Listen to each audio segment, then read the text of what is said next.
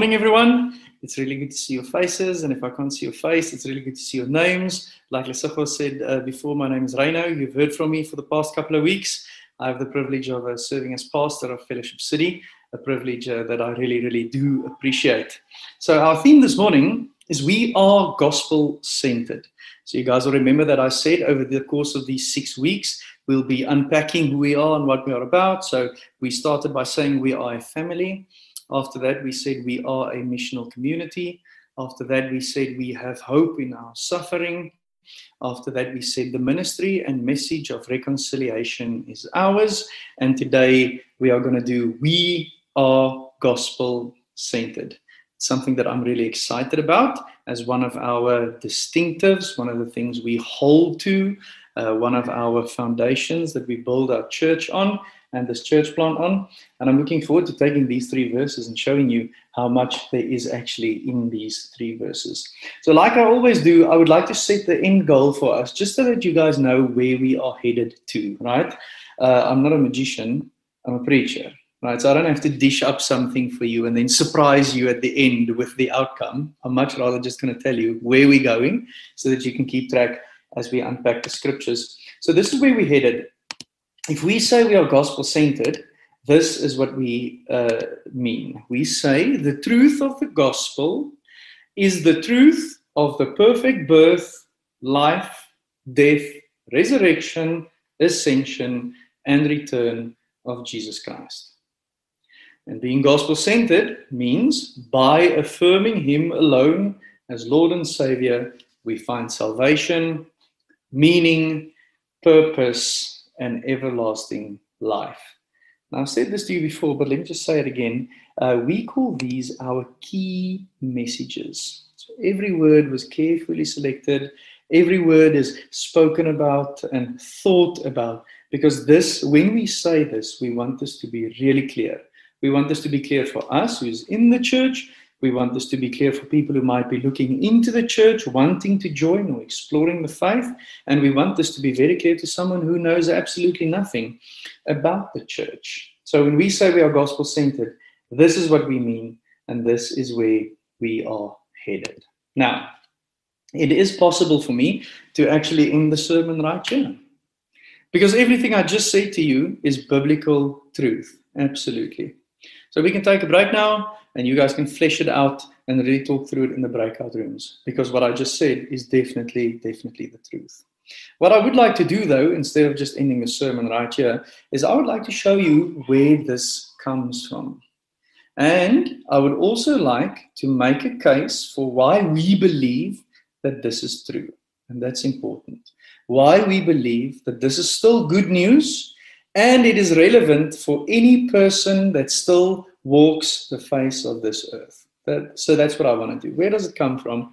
And why do we believe it's true? And why is it still relevant to each and every person? So the portion of scripture that we just read, or the teaching text, comes from the book of Acts. And Acts was written by a guy named Luke. Now, this is the second part of Luke's writing. The first part of Luke's writing is obviously in the New Testament, called the Gospel according to Luke. Now, in the shortest way, that can be described as a biography of Jesus, no? His life story. What he did, what he preached, what he was all about, and how the story ended with his earthly life. So that's part 1.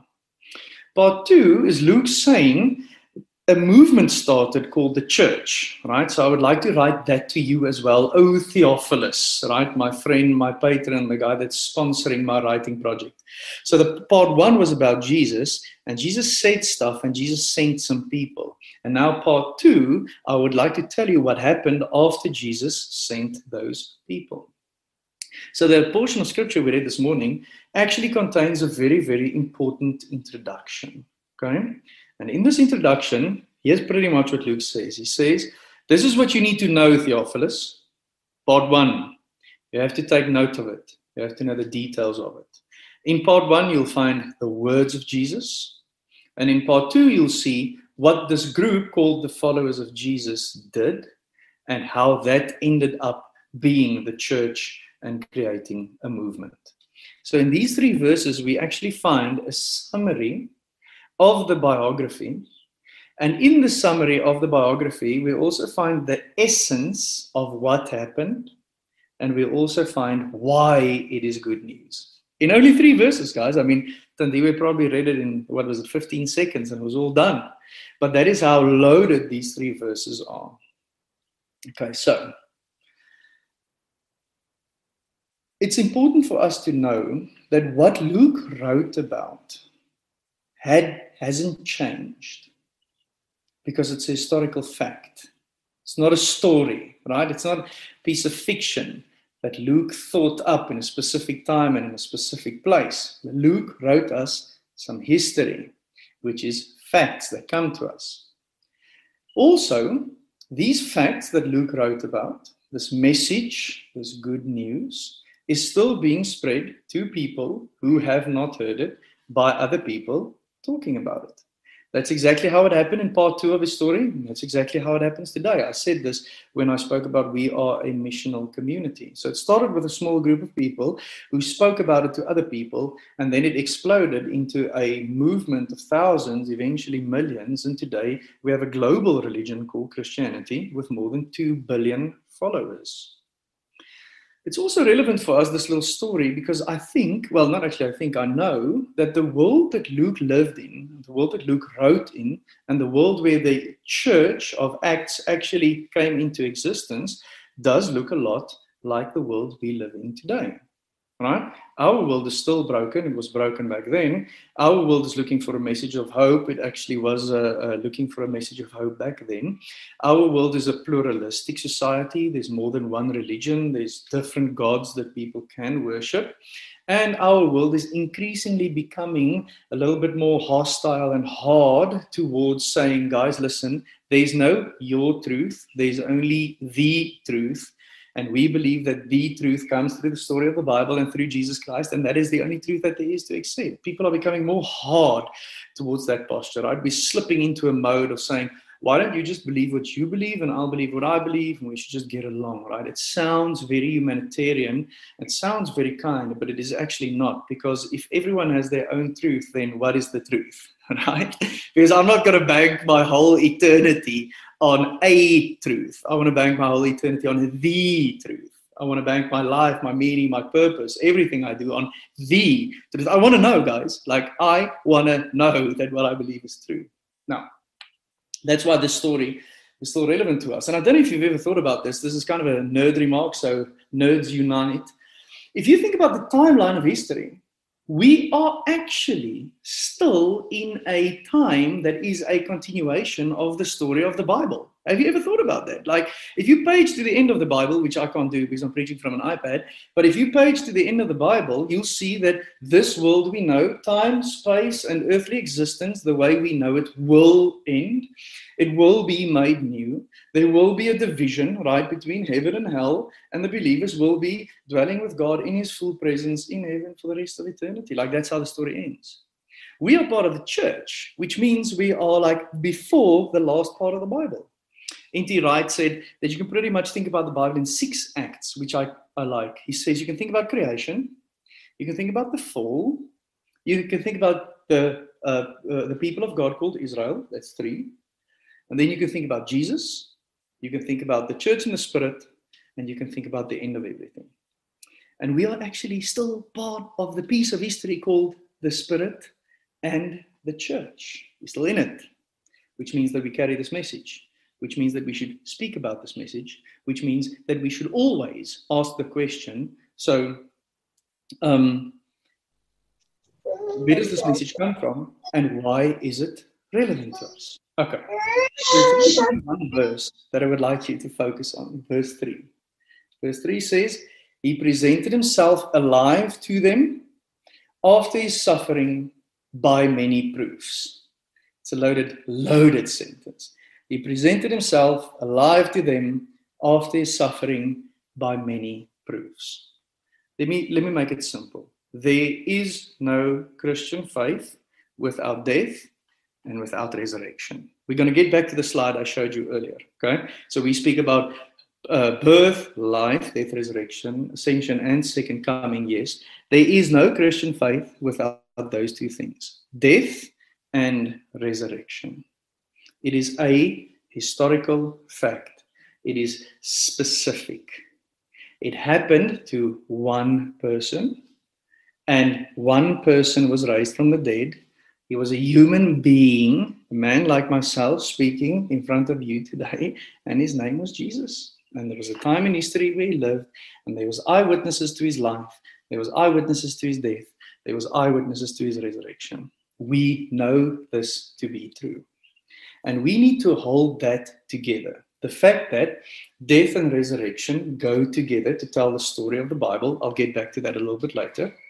And also that there's a very specific, very exclusive piece of fact in history that we need to believe. But in its specificity and in its exclusivity, wow, that was a tongue twister when I prepared my sermon, but I thought I nailed those two. In its exclusivity, it's actually very universal and very inclusive. Okay? Let me give an illustration here.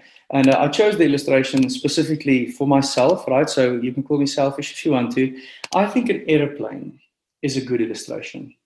And the reason why I chose an airplane is I haven't flown in very long. And I would like to fly again. I really would. I love it. But I haven't flown in so long and I don't know when I'm going to fly again. So there we go.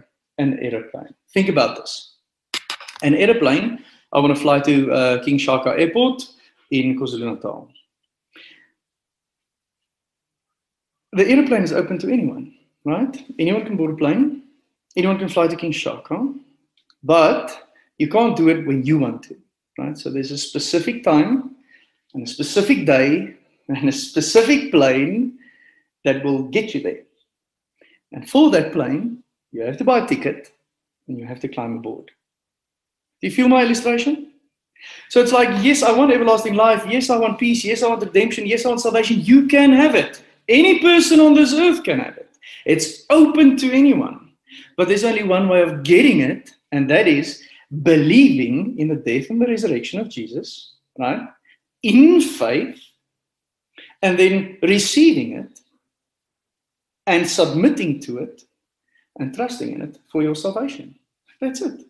So I know the airplane illustration might not cover all of it, but in the same way that I say I want to get to King Shaka Airport, to KwaZulu-Natal, I have to go through a certain line to get there. Anyone can buy the ticket, and anyone can board the plane, but it's a specific time, it's a specific date, and there's no other way that you can get it.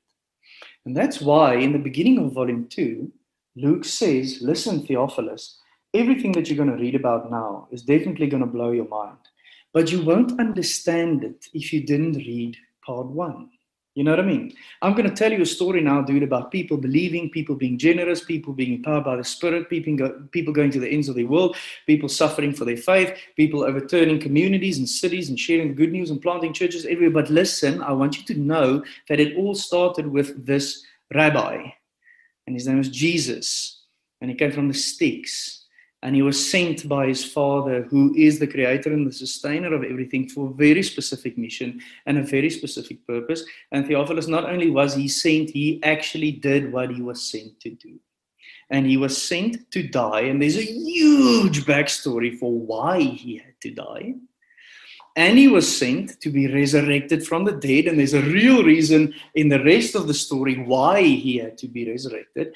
But Theophilus, that is where it starts. The fact that that actually happened. Okay. Now think about this. Death and resurrection. Let me just run a few thoughts past you. So firstly, it's really important for us to know what the death of Jesus means. Why he died, and what he said about his own death. So think back of Luke 22. You might not have read it before, so I'll tell you what happens there. Right? So same guy writing it. In Luke 22, Jesus says, listen guys, I am going to die. But here's the reason for it. My body will break for you, and my blood will flow for you, and this will atone for your sins. And not only will it atone for your sins, it will actually kickstart and put into place the new covenant that God makes with human beings. Right? Think about it, gents. This is Jesus now sitting around the table. God made a covenant in the Old Testament. He renewed his covenant continuously, and he has never broken his covenant. On the contrary, he's going to keep to his covenant by making a new one. So my body breaking and my blood flowing, guys, that's the reason for it. That is a new covenant. Everything that God promised, you guys know the story you've heard so many times, read in synagogue, spoken about around the campfire, it's culminating in me. Now, on face value, thinking that someone has to die to atone for the sins of other people feels a little bit upside down, doesn't it? Like, why can't I just pay for my own sin? Makes sense? I mean, that's justice for you. My sin, my payment, your sin, your payment. So why on earth would God choose to punish someone for other people's sins? It feels upside down. And it is upside down because it's motivated by grace. And it's motivated by love.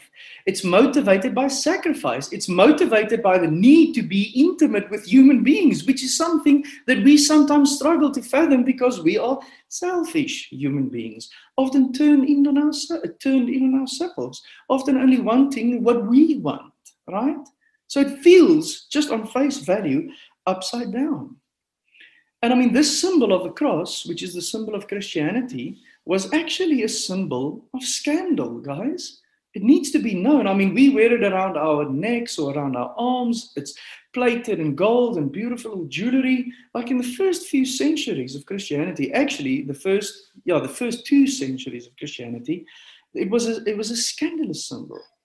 Because no Roman ever died on a cross. It was only slaves who died on crosses, and it was non-persons. It was like people who the emperor thought don't deserve to live. Just hammer them against a tree. It was a symbol of defeat. It wasn't a symbol of victory. Just think about this. Back in Luke 24, the last chapter of part 1, Luke writes the story. I mentioned this last week when Lesego and I had our tag team. He writes the story about the 2 people walking to Emmaus. And the 2 people walking to Emmaus are shattered. Why? Because their Messiah was nailed to a cross. Defeat. Even though he said he was going to do it, and even though he said he was going to be raised from the dead, for them, that meant it's over. Like no one can come back from that.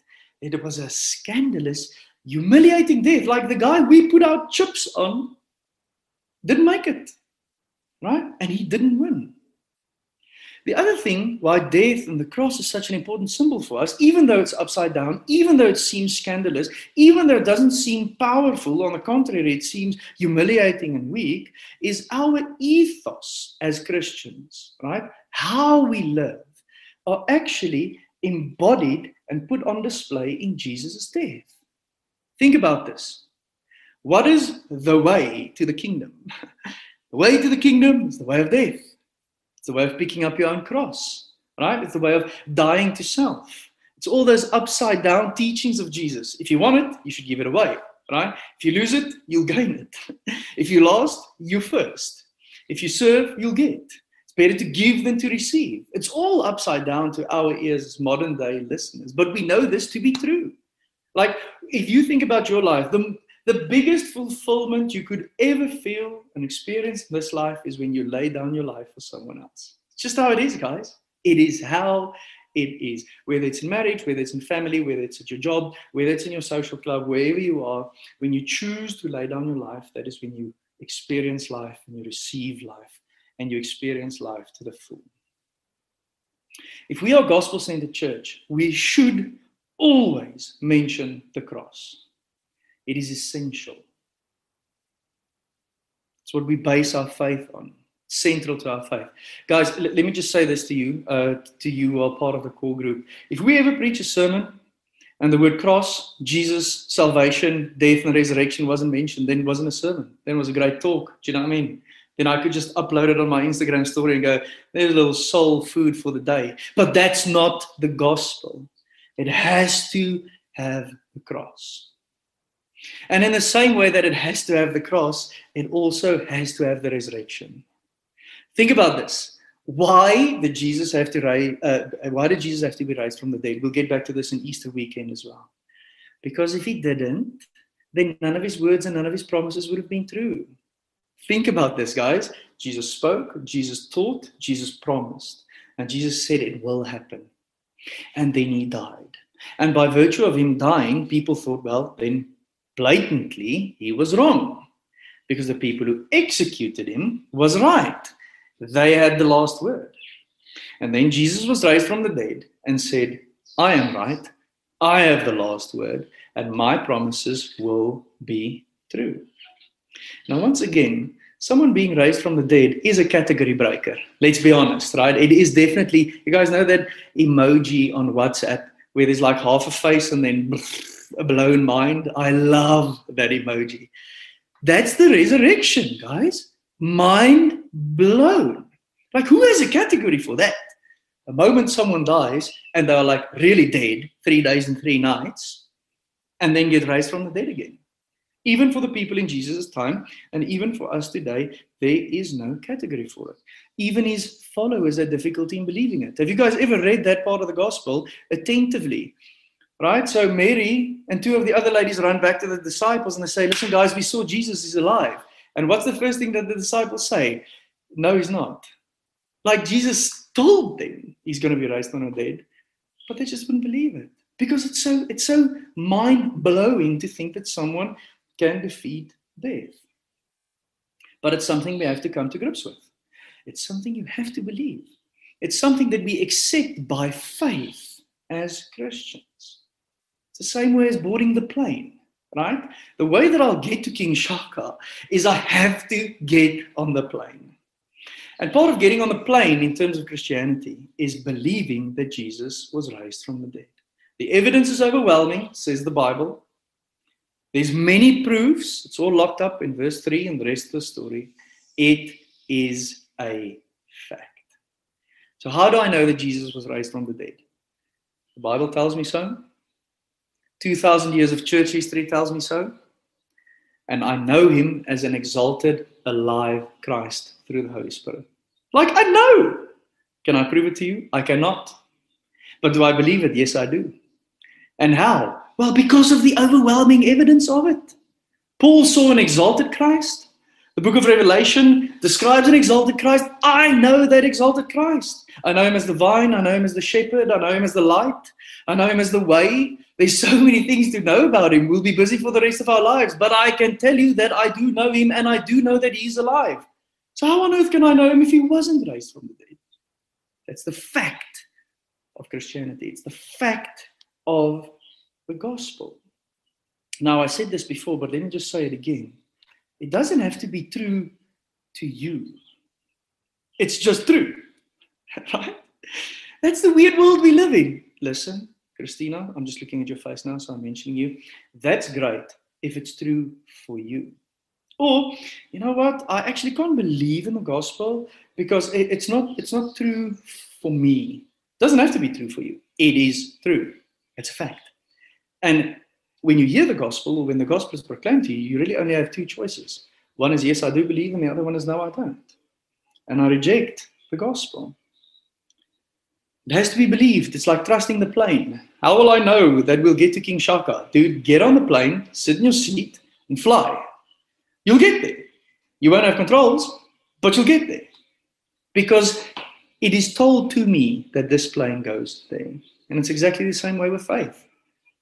Faith is proclaimed to you, coming to you, saying, if you believe this, you will be saved. If you believe this, you will have eternal life. If you believe this, gone is the guilt and gone is the shame. I'm actually getting there now, so let me not run away to myself, run away from myself. Let me show you this. So this is the Apostle Paul, right? So we did a lot of Jesus now, and we did some Luke. Let me just show you this, right? So this is Paul, difficult language, it always is, but really loaded. Now look what Paul says at the end of his first letter to the Corinthians. Once again, stating it as fact. And see how this corresponds to Acts 1 and also to the end of Luke. He says, now I would remind you, brothers, of the gospel I preached to you, which you received, in which you stand, and by which you are being saved, if you hold fast to the word I preached to you, unless you believed in vain. For I delivered to you as of first importance what I also received. And check this. What did I receive? That Christ died for our sins in accordance with the scriptures, that he was buried, that he was raised on the 3rd day in accordance with the scriptures. That's it. Like, that's what Paul bases every one of his 9 letters on. Every sermon that he ever preached, every talk that he ever had is based on this fact. And this is exactly the same fact that Luke wrote about in Acts 1, verse 3. I think I've got a quote from C.S. Lewis here. Oh, I actually do. Always have to gooi in just a little C.S. Lewis here. Check what C.S. Lewis says. I love this. He says, I believe in Christianity as I believe that the sun has risen. Okay, so how do you know that the sun has risen? Well, you can see it. But then he says, not only because I see it, but because by it I see everything else. By it I see everything else. Life, relationships, purpose, meaning, work, everything looks different by the sight of the gospel and by the light of the gospel. And that is why we are a gospel-centered church. It holds, guys. It's enough for us to actually base our whole lives on this death and resurrection of this man called Jesus. And here's the cool thing. This death and resurrection that we ought to accept, that we ought to trust in, that comes to us as a fact, is embodied by a person. So it's not only a cognitive belief, it's an invitation. Come to me. Anyone on this screen who is a believer would know that your moment of conversion, your moment of repentance, your moment of submission wasn't just a cognitive exercise. It is a real relational experience of coming to the Father who loves his prodigal son. It's just how it is.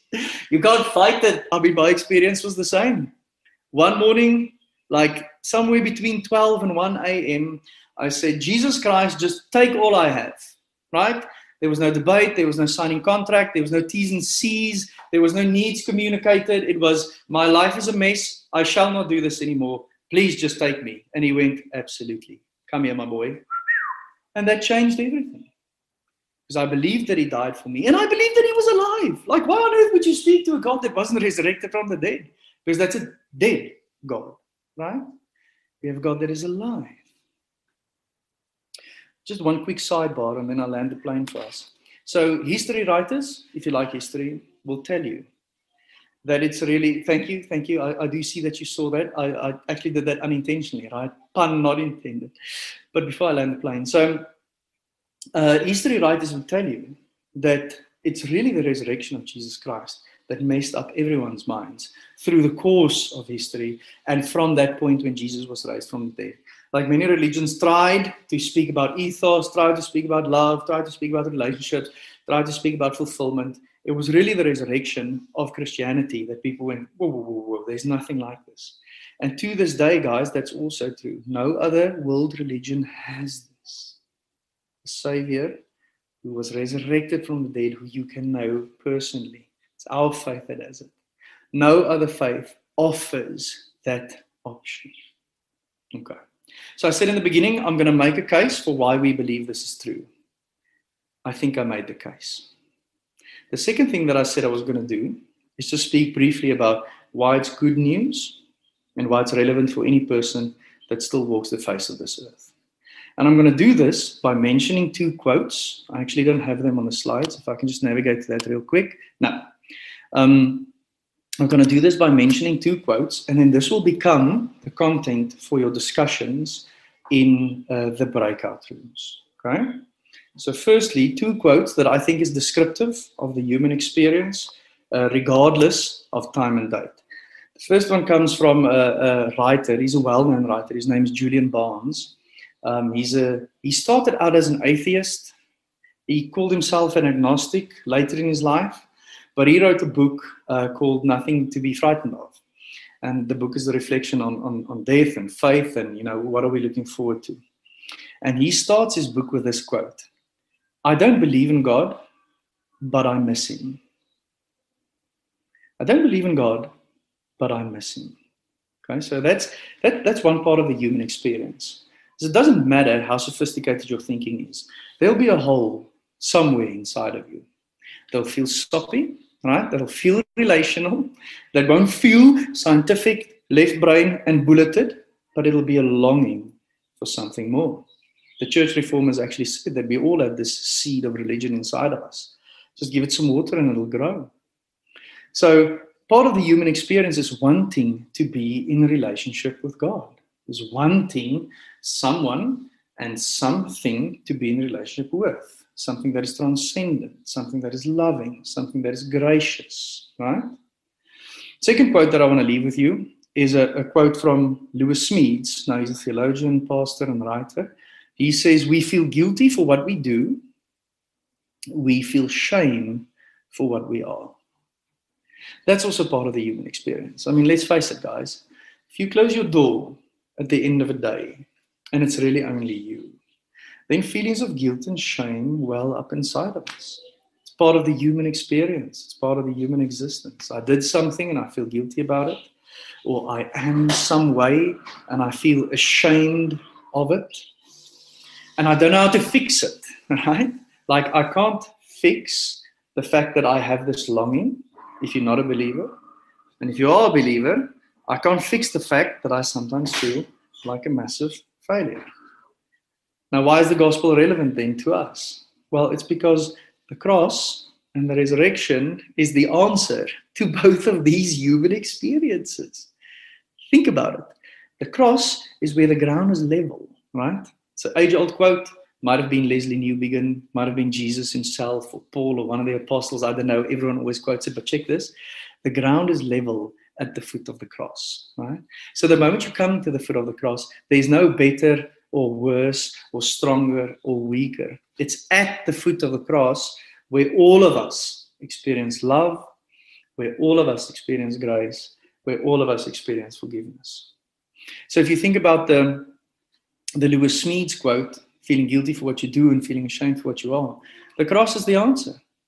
Because it's at the foot of the cross that gets wiped away, where you are confirmed as someone who's created in God's image, who he sacrificed his life to, and who he loves so much that he sent his only son. Like, no more guilt and no more shame. It's taken away. So why, if it's part of our earthly human experience, would the gospel not be relevant if the gospel is the only fix for it? Well, let me go back to the quote from Julian Barnes. The resurrection is the answer to missing a God who you don't believe in or who you don't know, because you can know him through his resurrection. Think about it, guys. There was only a handful of people, probably a couple of thousand in the 3 years that Jesus was on earth, that could see God embodied, wrapped in flesh, eyewitnesses to his ministry. But all of us can know him through his Holy Spirit. We can know him as Father, we can know him as Creator, Sustainer, Rock, Love, Protector, Energizer, Source of Strength. We can know him as a Savior, a Teacher, right? Someone who gives us wisdom, someone who shows us the way. Christina, when you said earlier, like, what am I today thankful of? It's just Jesus' kindness. His kindness and his compassion for the human condition just blows my head. Like, I cannot put anything before Jesus and make him say, woof, I don't know what's that, what that's like. Nothing that I put in front of Jesus can be met with those words. On the contrary, it's always met with, dude, I know exactly how you feel. I've been there myself. That's what the Bible teaches us. So you can know him. You don't have to miss this God that you don't believe in. So not only is it important for us to know where the gospel comes from, but it is important for us to know why it's still relevant. I want to leave you just with this one last scripture, and then I'll do a quick prayer for us. Love the scripture. It's in 1 John, so it's another writer in the New Testament. Can you see me making a case using the whole scope of the New Testament? Do you know what I mean? Proper theological training, guys. I use the Gospels, I use the narrative, I used an epistle, and now I'm using a pastoral letter. Look what he says. He says, if we say we have no sin, we deceive ourselves, and the truth is not in us. And here's the good news.